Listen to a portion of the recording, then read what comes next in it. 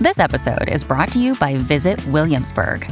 In Williamsburg, Virginia, there's never too much of a good thing. Whether you're a foodie, a golfer, a history buff, a shopaholic, an outdoor enthusiast, or a thrill seeker, you'll find what you came for here and more. So ask yourself, what is it you want? Discover Williamsburg and plan your trip at visitwilliamsburg.com. Hey, it's Ryan Reynolds, and I'm here with Keith, co-star of my upcoming film, If, only in theaters May 17th. Do you want to tell people the big news? All right, I'll do it. Sign up now and you'll get unlimited for $15 a month and 6 months of Paramount Plus Essential Plan on us. MintMobile.com/switch. Upfront payment of $45 equivalent to $15 per month. Unlimited over 40 gigabytes per month. Face lower speeds. Videos at 480p. Active Mint customers by 531.24 get 6 months of Paramount Plus Essential Plan. Auto renews after 6 months. Offer ends May 31st, 2024. Separate Paramount Plus registration required. Terms and conditions apply if rated PG. When you need mealtime inspiration, it's worth shopping Kroger, where you'll find over 30,000 mouth-watering choices that excite your inner foodie. And no matter what tasty choice you make, you'll enjoy our everyday low prices, plus extra ways to save, like digital coupons worth over $600 each week. You can also save up to $1 off per gallon at the pump with fuel points. More savings and more inspiring flavors make shopping Kroger worth it every time. Kroger, fresh for everyone. Fuel restrictions apply. Welcome to the New Books Network. Welcome back to the New Books Network. My name is Paula de la Cruz Fernandez, and I am one of the hosts. Today, I interview Dr. Cristina Sivantos, author of the book Jamón and Halal, Lessons in Tolerance from Rural Andalusia, published in 2022 with Amherst College Press. Cristina Sivantos is a professor of Hispanic and Arabic literary and cultural studies at the University of Miami in Florida. Her research focuses on Arabic-speaking immigrants in Hispanoamerica and Spain, South-South relations between Latin America and the Arab world, empire and coloniality, nationalisms, memory studies, and tolerance. She is the author of Between Argentines and Arabs, Argentine Orientalism, Arab Immigrants, and the Writing of Identity, published in 2006. Another title, The Afterlife of Al-Andalus, Muslim Iberia in Contemporary Arab and Hispanic Narratives, published in 2017.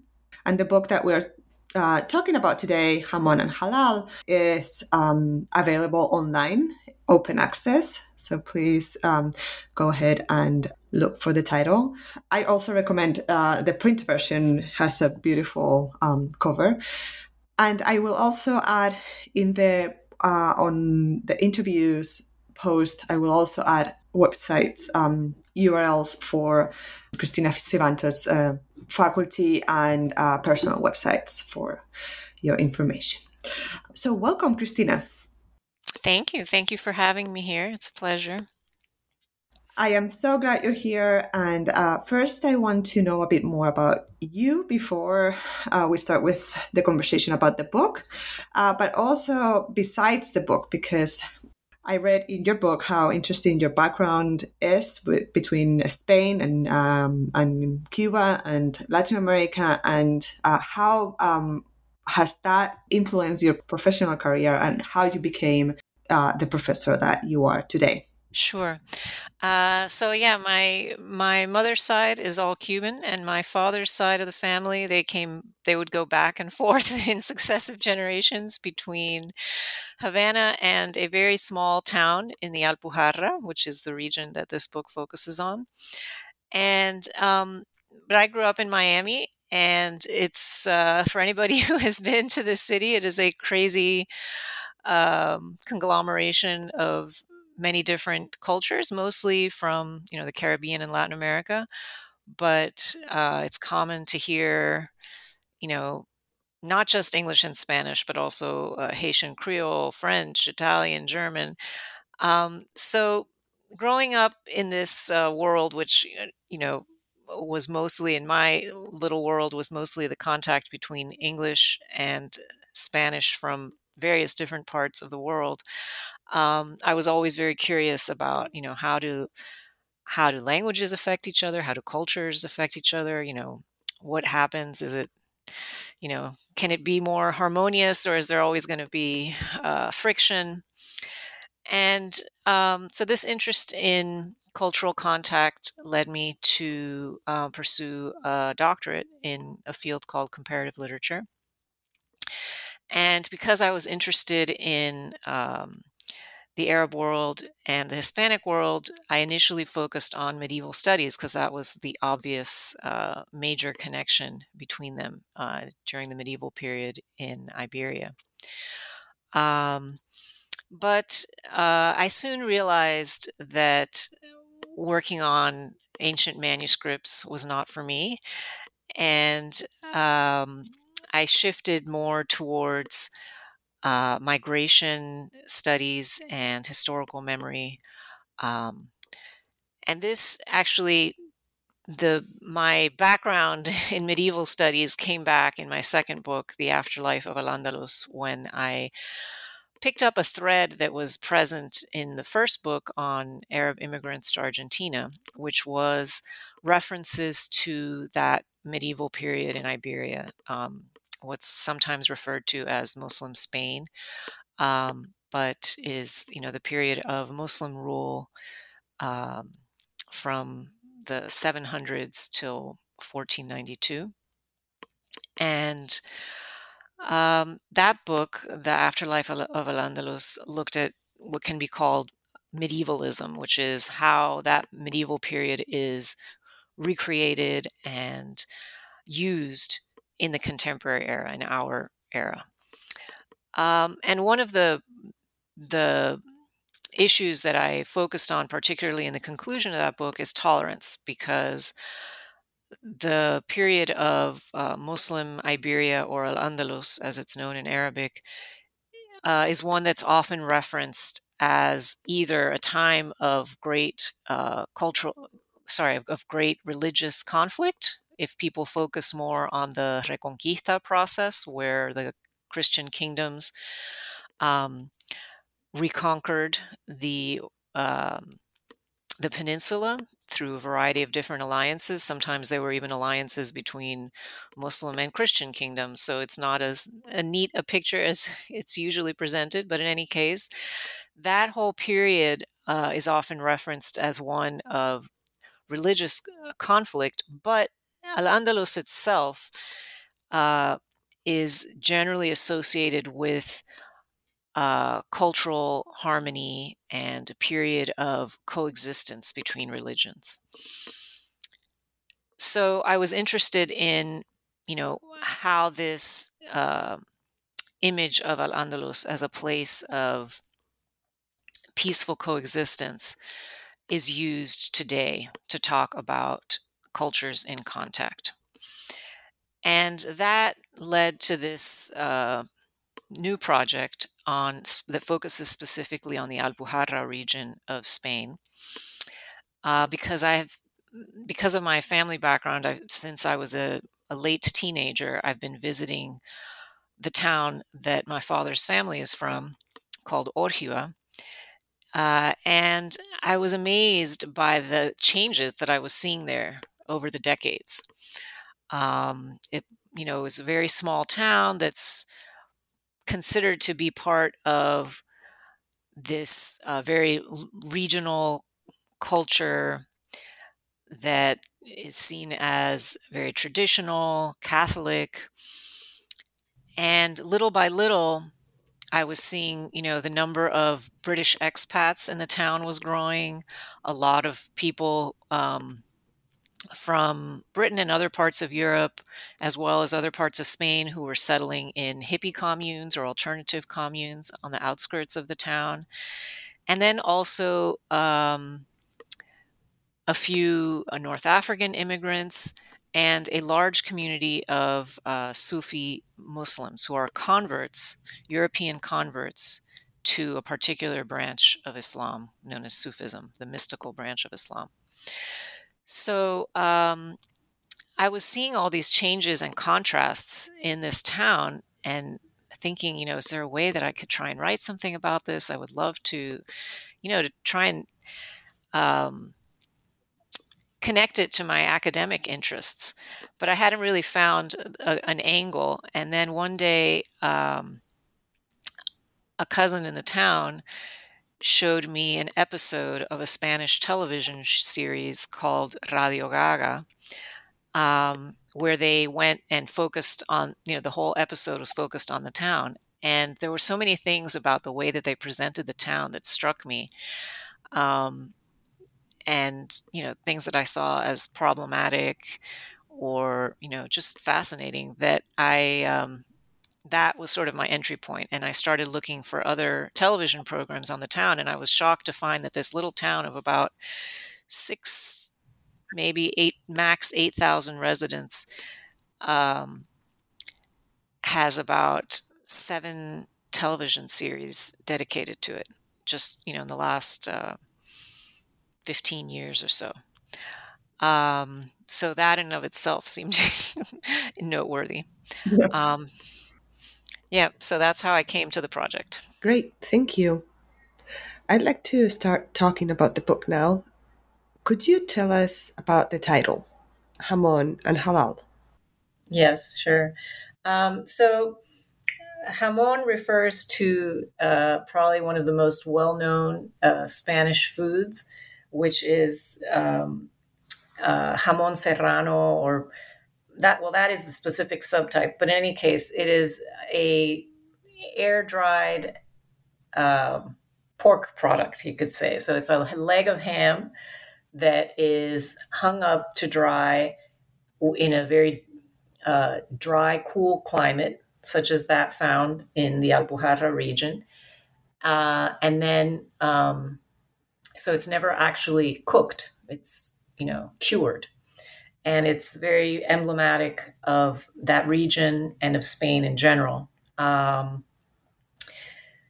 The ham and any pork product and wine have a very particular history in Spain because of that Muslim period that I referred to before, where when initially there were mass conversions of Muslims to Christianity, because that was the way that they could stay in the Iberian Peninsula. And a way of demonstrating that you were really Christian and not just pretending was to drink wine and eat pork in front of other people. So in that way, and this is something that other people have studied extensively, that's how those foods became so critical to Spanish identity. The reason that I chose that title, and then let me say a couple words about halal, which I think nowadays people are more familiar with the term, but it's basically the Muslim version of Jewish kosher. So it's the dietary laws that many Muslims follow. Obviously, as with all religions, there's some people who are more strict than others, but it's the rules about, what is considered permissible to eat and what is not considered permissible to eat. And pork is the number one thing. Well, sorry, pork and alcohol actually are the two number 1 and 2 items on that list of foods that are not to be consumed by Muslims. The reason that I chose this title is because on the one hand, there were a lot of issues of food preparation and dietary restrictions that kept coming up when I would talk with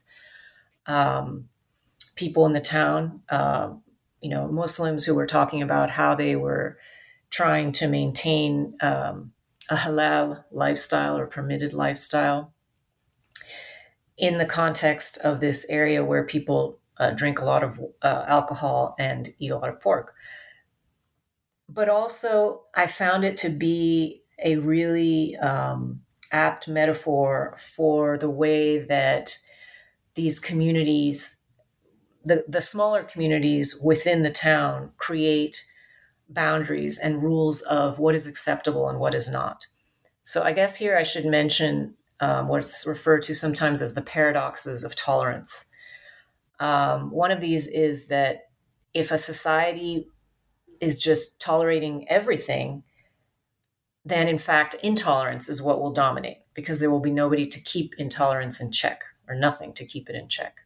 So similarly, the inverse of that is that there has to be some form of what we could call intolerance, in certain contexts, in order for there to be a tolerant society. In other words, there have to be rules about what will be permitted and not permitted. And what I try to emphasize in the book is that tolerance is it's a process of negotiating the boundaries between what can and cannot be tolerated, what a given community decides is acceptable or not. So in that regard, the concept of halal became a metaphor also for where people decide to mark boundaries between what's acceptable and what's not. And then, as I alluded to earlier, it's also the idea of these contrasts that have come about in the town. Because whereas before the region was only associated with jamón and traditional Spanish culture, nowadays there's the region, and especially the town of Ojiva, have become just as known among certain circles for its variety of halal restaurants. And in fact, the last time that I went to the town last summer, I saw that during the preceding year, a new butcher shop had opened. It's specifically a halal butcher shop. There's other grocery stores in the town that sell halal meats, but this is a dedicated halal butcher shop, and it's called Carnicería Halal Alpujarra. So, it joins together halal and alpujarra, which for many people, alpujarra is synonymous with jamón. So this interesting pairing is very paradigmatic of the town and the region and of changes that are taking place in Spain as a whole. So now that you mentioned the Alpujarra, could you talk a little bit more about the region and why is it so central to your study? You've mentioned a few elements already. And then perhaps you can tell us how has this town, Ojiva, been represented or been chosen also to be represented in some of these visual and written narratives, and then the oral histories or oral narratives that you have also brought into the book that are very characteristic or that kind of feature this town of the Alpujarra. Yes. I think what makes Ojiva and the Alpujarra region as a whole very interesting is the role that it has had in Spanish history. Basically, between 1492, when the Catholic monarchs took over the last Muslim-ruled area, the Emirate of Granada, and the time in the early 1600s, when the last of the people of Muslim origin were expelled, the Alpujarra region in of itself had a very prominent role in Spanish history, because the last Muslim ruler who was ousted from Granada, Boabdil, he was sent into exile in the Alpujarra region. And it's also the last site of a rebellion against the Catholic monarchs. So that rebellion that occurred, there were two rebellions, one at the very end of the 1400s, beginning of 1500s, and then a bit later in the mid 1500s. They were successfully quashed by the Catholic monarchs, and that's seen as the completion of the Reconquista process. So in nationalist accounts of the rise of Spain as we know it today, that's considered the major milestone in completing this Reconquista process that's seen as the foundation of Spain. So in that regard, the Alpujarra has always had this important role and a very particular image among Spaniards as being a place where Catholicism was solidified, but also the last holdout of the Moriscos, who were Muslims who were converted to Christianity but remained in Spain until they were also ousted in the final expulsion decrees.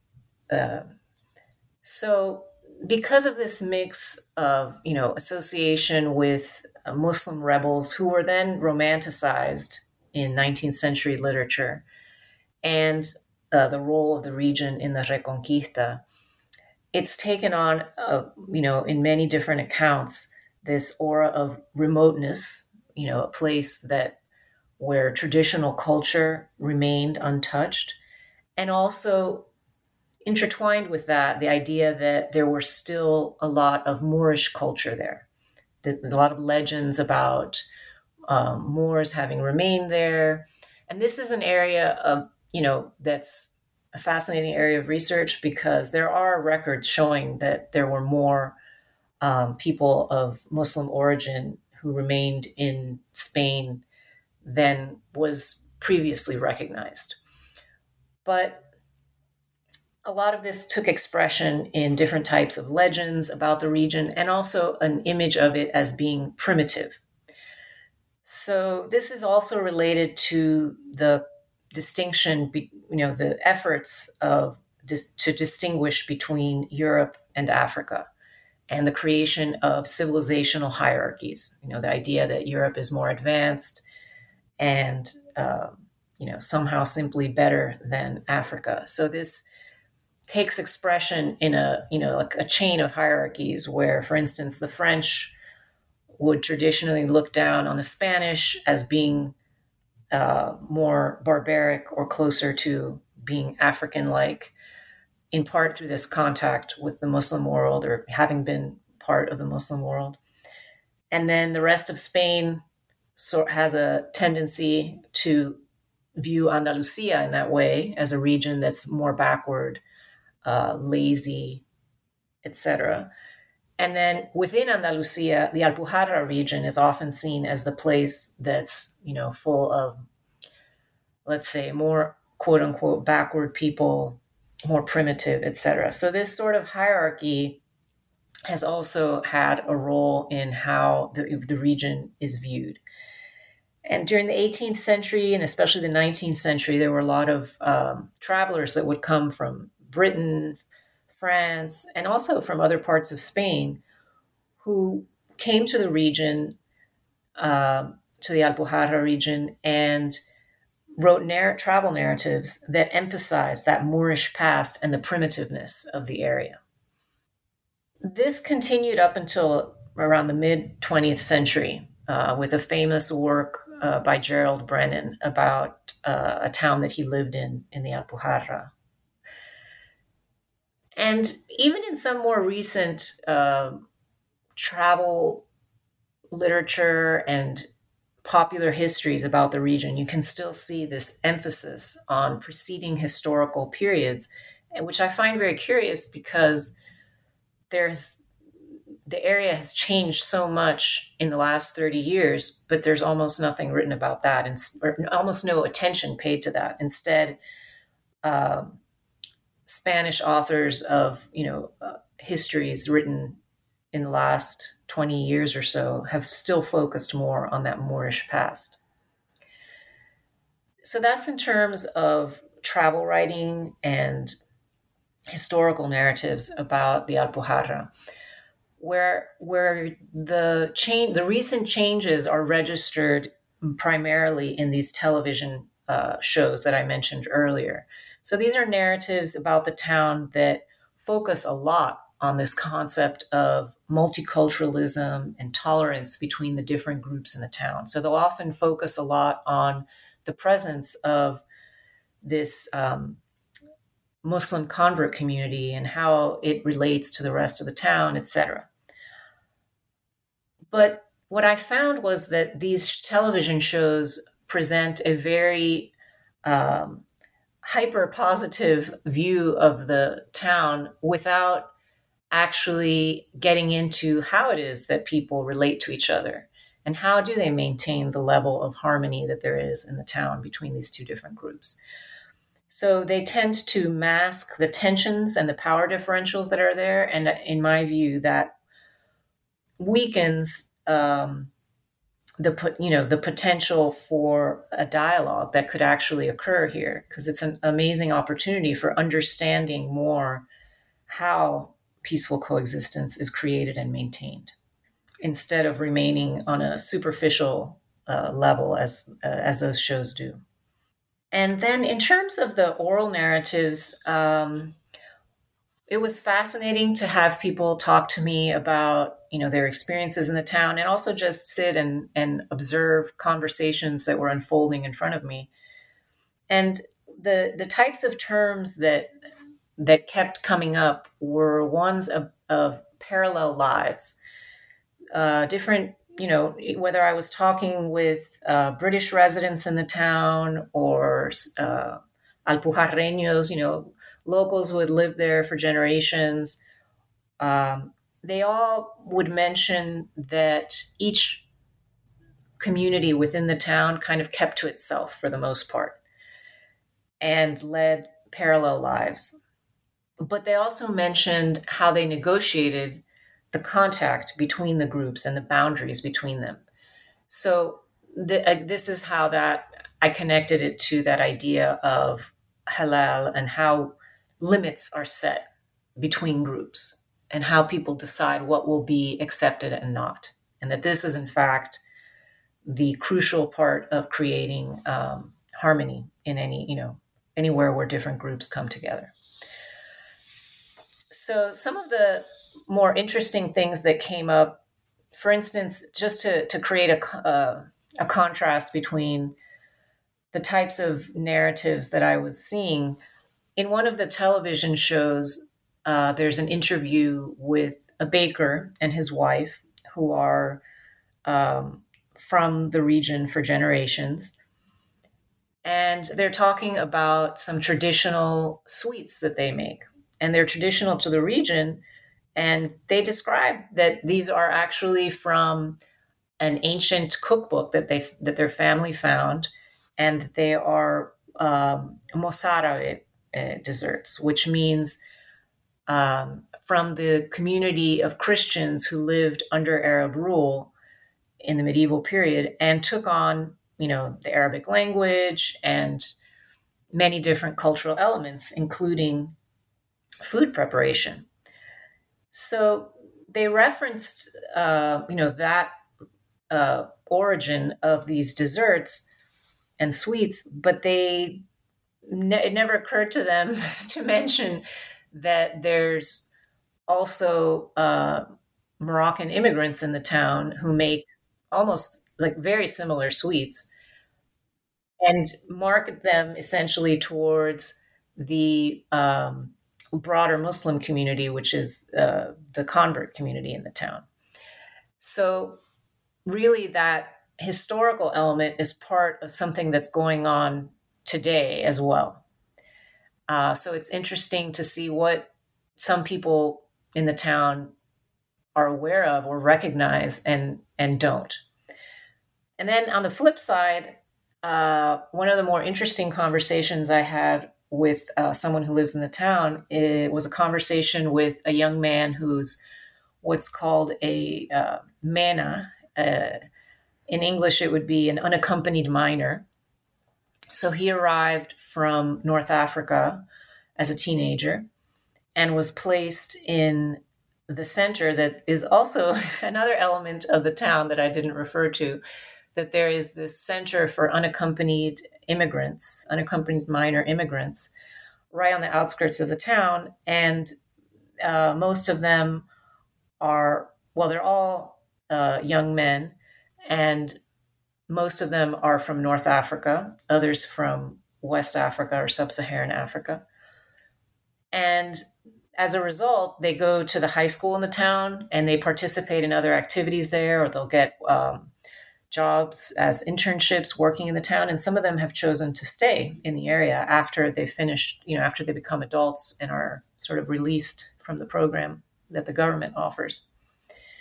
So I was talking with this young man who's now around 19 or 20, and he was telling me that about some of the difficulties that he faced living in this area, in this region that was where, there was so much pork.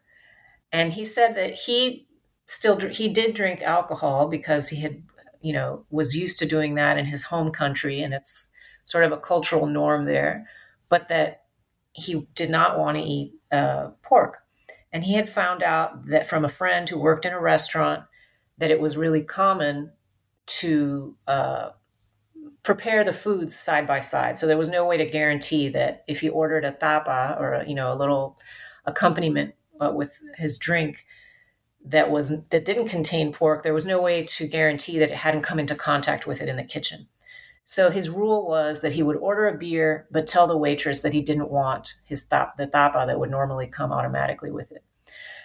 So I was struck by how he had negotiated this situation that he was comfortable with. He had found a way to feel comfortable with his practice of Islam in this context by, taking the drink, but not the tapa. In any case, I was very happy to tell him that the restaurant that we were at is actually run by a Muslim member of the community, and they don't serve any pork. So he could very happily order a tapa there without any problem. But anyway, so these are some of the contrasts that came up. And just to round out the story of this young immigrant, his final conclusion was, though, that the town gave him a space in which to practice Islam the way he wanted to, and to feel very at home. He said all his Spanish friends were very accommodating and would prepare food without pork, and that he felt at home in the town. So it was interesting to see this process of negotiation at work. That is so interesting. Because it does sound like the ideal multicultural place to me. You wouldn't find such an open to other cultures place. Perhaps in Miami you would, but also not in other places in Spain. I was wondering, while you were talking about this, how, and in relation to my next question, which is about this history of convivencia, if you could also, which as you also explained before, it's not always been peaceful, and it's not linear either. I mean, there's places where it is more tolerant or it is more open to have this mixing, and other places aren't like that. But how are, for example, now these British and, like you said before, hippie communities that I also saw increasing in the city of Granada. I haven't been in Alpujarra for a long time, but in Granada, it is like that. Like, you can see how there is a big community of European, which are not considered immigrants because they are part of the European Union, but they're still also, they still have to run their documents to be able to live in Spain for a while. I guess, I'm not sure. But how is that? How is this history? How is this convivencia experienced over time and in different places? And how is kind of the Alpujarra a unique place where this comes into being performed and experienced? Yeah, so I think I'll talk about the convivencia a little first, but I want to make sure that I circle back to the hippie communities, because that's an important element that I shouldn't leave out. So I'm very happy that you use the term non-linear, because the history of Al-Andalus in its entirety is very non-linear. I think we tend as humans to want to create neat packages and neat stories. So the generalized, sort of cleaned up version is that everything was, beautiful there and harmonious until things started to fall apart and the Reconquista happened. But really, the history of Al-Andalus is a constant shift between different caliphates and dynasties, and then periods where all that would break apart into small rival kingdoms, the Taifa periods. So when people look back to or reference convivencia, they're really usually referring to a period that only lasted a little more than 100 years, from the middle of the 10th to the middle of the 11th century with the Caliphate of Cordoba. And then after that came one of these Taifa periods with small rival kingdoms, another dynasty, another Taifa period. And then by the third, more generalized or regime, a centralized regime, the Almohads, things started to get a little worse for the non-Muslims living there. So there were a fairly significant number of Jews as well as Christians and then also, pagans who were living under Muslim rule during this whole long period of Al-Andalus. And they were given a special protection, but that included paying a tax. So on the one hand, the political system then was so different from ours today that it's hard to, make any sort of direct analogy.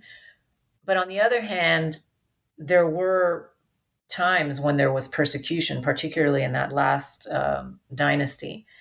There was persecution of non-Muslims. So it also wasn't always, rainbows and butterflies.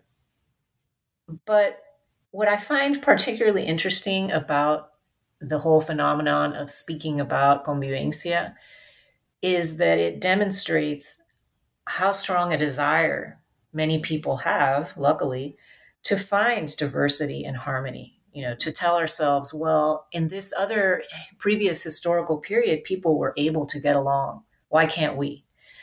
And I think that impulse is it's so important, because if we keep looking to, even if our view of that period is erroneous, that impulse to try and find a way to create harmony is really our only hope. And then I wanted to tie that back to the alternative or hippie communities, because really one of the biggest tensions that I saw in the town was between what you could call the more extreme hippies, the ones living sort of off-grid, for instance, in a yurt or in a truck parked on the side of a riverbed, who are not part of any official system. They don't pay taxes, they don't pay for electricity, etc. And that was the tensions that I saw between that group and all the other groups in the town were the biggest that were readily apparent. And so at that point, it's interesting that religious difference became very much a non-issue. And what concerns most of the people in the town is who is in their view is contributing and who is not. And this gets into a lot of what I refer to as civilizational discourses, of who's civilized and who isn't. And ironically, the people from Northern Europe who are living off-grid are seen by some members of the community as less civilized than the Muslims in the town. So there's a lot of interesting contrasts and paradoxes. Then perhaps we could talk about the idea of tolerance, and if you could maybe also introduce us into the more theoretical views of this term and this concept and how you applied it to your study. Sure. As I mentioned before, tolerance as a concept is marked by certain paradoxes, and it's really about negotiating boundaries or limits between what will and will not be tolerated. So, in terms of the theorists who have critiqued the concept of tolerance, their work has largely come out of the study of colonial and neocolonial contexts. And what they've pointed out is that European colonizers would view the colonized as barbaric and in some way, unacceptable. Some certain practices of theirs were considered unacceptable, but they were tolerated. In other words, there was a sense that tolerating implies recognizing that there is something distasteful, something unpleasant, something reprehensible even about the other, but that the person with more power will put up with it. And this is problematic because of the hierarchy that it creates. But I think that if we use a different conception of power, we can understand tolerance as something that really can be a useful ideal. So what I mean by this is if we take a concept of power that comes from the philosopher Foucault, where power is something that moves around, it's and that everyone in their own particular context, most people have at least some realm of their life in which they are able to exert power. So in that regard, tolerance also offers, it is also something that moves around. The opportunities to be tolerant are available to almost everybody. So at that point, it's no longer one person always actively tolerating and the other being tolerated, but we each can take turns being tolerated and tolerating. And part of why this is important is because psychologically, the effect of knowing that you are being tolerated is quite negative because it creates feelings of exclusion and hierarchy rather than belonging. And this is why another concept is key to creating what I refer to as sustainable tolerance, and that is recognition. So just to explain what I mean by sustainable tolerance, it's a type of tolerance that can last because it doesn't have inherent tensions built in, or those tensions are at least acknowledged. Because if you have a top-down sort of tolerance in which one group is doing all the tolerating or getting all the recognition for tolerating, it creates, like I said, exclusion, and that is not going to allow harmony to continue. That's going to interrupt harmony. So recognizing other people's humanity and worth, and also the power differentials that are part of the negotiation of tolerance, is a way to create longer-lasting tolerance or longer-lasting harmony among groups. And one of the contexts that's always brought up by academics who criticize the concept of tolerance is the colonial context, because European colonizers generally would portray the colonized as being barbaric and intolerant. Of course, perhaps they were trying to assert the fact that they didn't want the cultural changes being imposed on them, but they were presented as being intolerant of the Europeans and being incapable of tolerating difference and change. So this, is part of a view of, the analogy, a belief that civilization is equal to being tolerant, that Europe is the pinnacle of civilization. So all of these ideas come together and have created some difficulties in terms of how to use the term in a positive fashion. And this is also connected to the idea of Orientalism, where stereotypes are created about, the vast number of different groups that live in what is referred to as the Orient, from North Africa all the way to East Asia. And one of the stereotypes that supported the colonial projects and supports neocolonial ones today is that of a strictly conservative, intolerant Muslim. And what is interesting in this little corner of Spain that I've been studying is that you have some Muslims who are agnostic or who have their own particular way of interpreting what is halal and what is not. And you also have Christian Europeans who have become Muslim. So there, all these fixed categories come undone. And the assumptions that civilized, tolerant, and European always go together cannot be maintained. Yeah, no, that's wonderful. Thank you. I have my next question has been more or less answered. So I was wondering if you could talk perhaps of a couple of more examples of this of convivencia in Órgiva and perhaps in another region of Spain.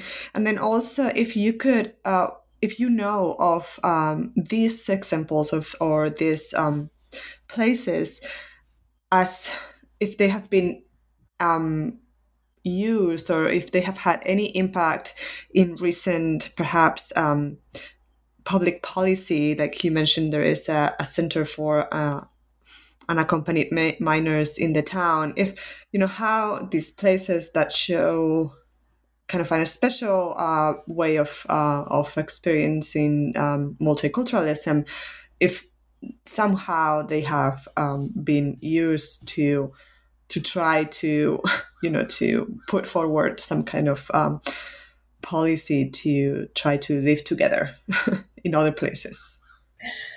Sure. So I don't know of any attempt to draw policy out of it. One sort of the most official recognition that the town has received in that regard is that there was I think it was around 2010,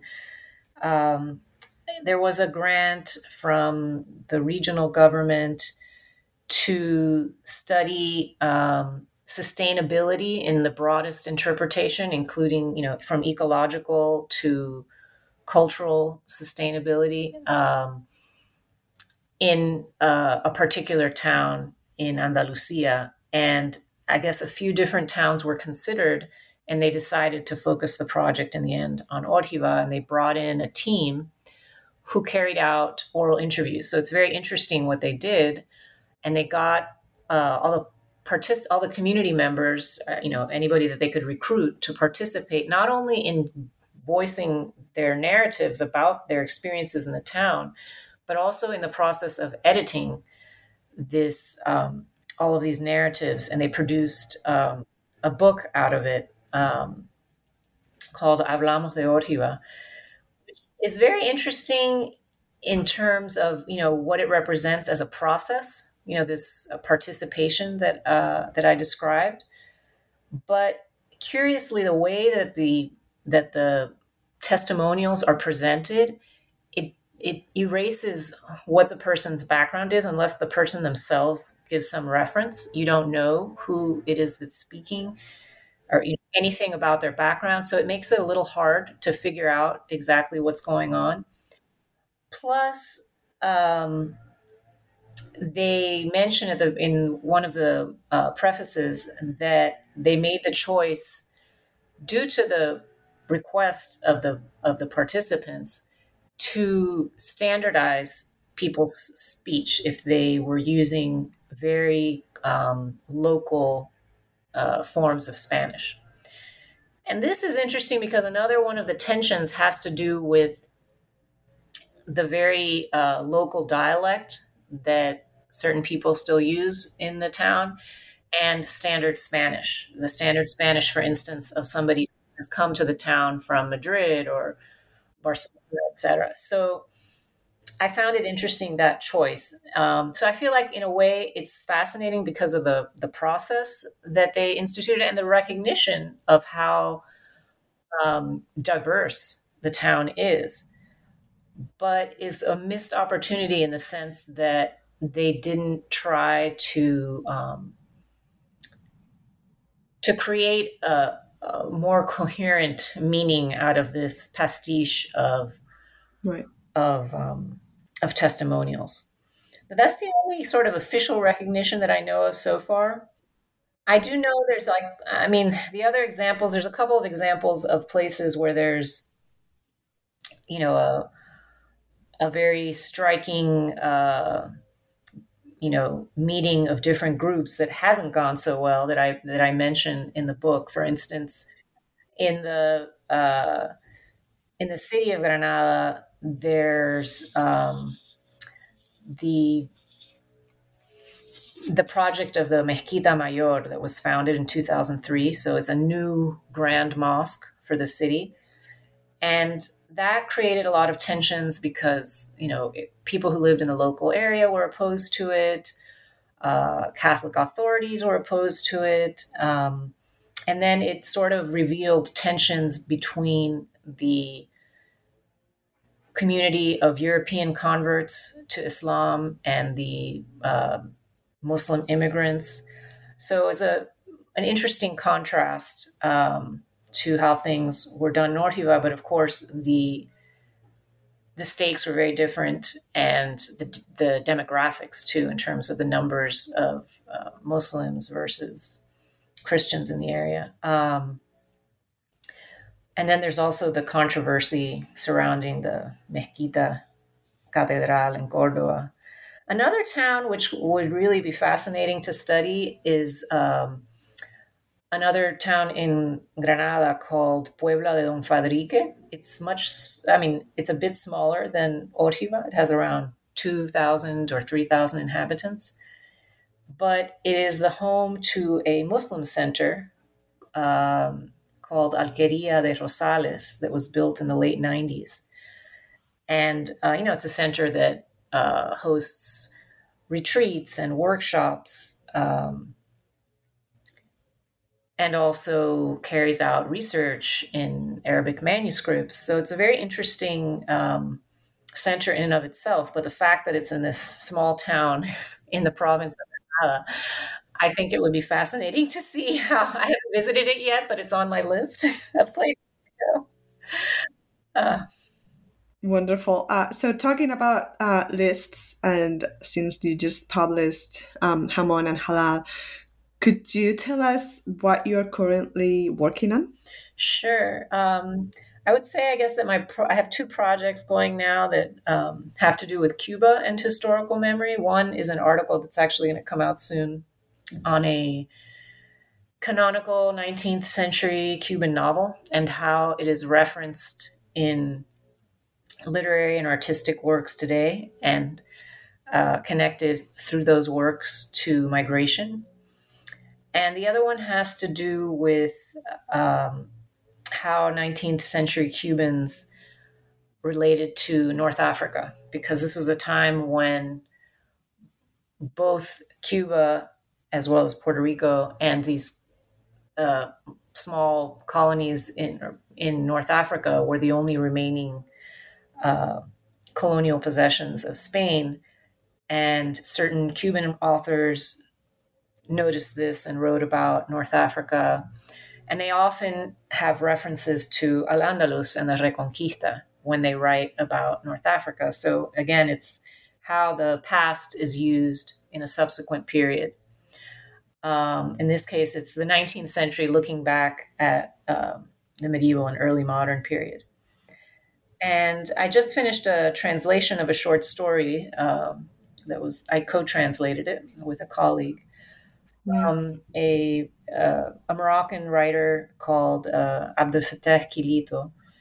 And it's fascinating also, again, the idea of contact, because he writes, the whole story is focused on the idea of how Arabic and French cohabitate in Morocco. Mm-hmm. So, yeah. So it is a translation from Arabic to English, or?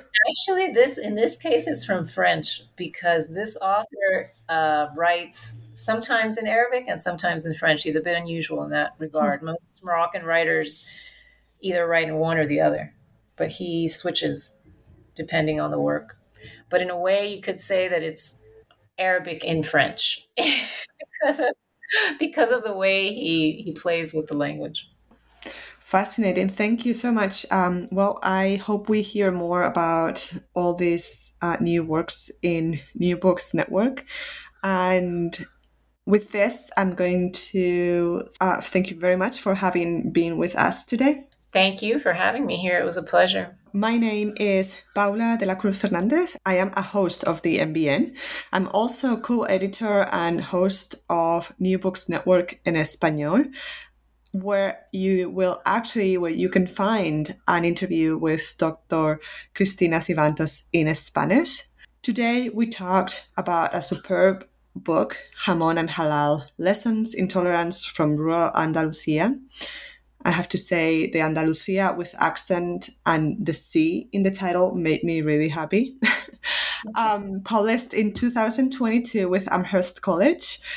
This book is open access, and I will leave a link in the interview post. Thank you, everyone, for listening.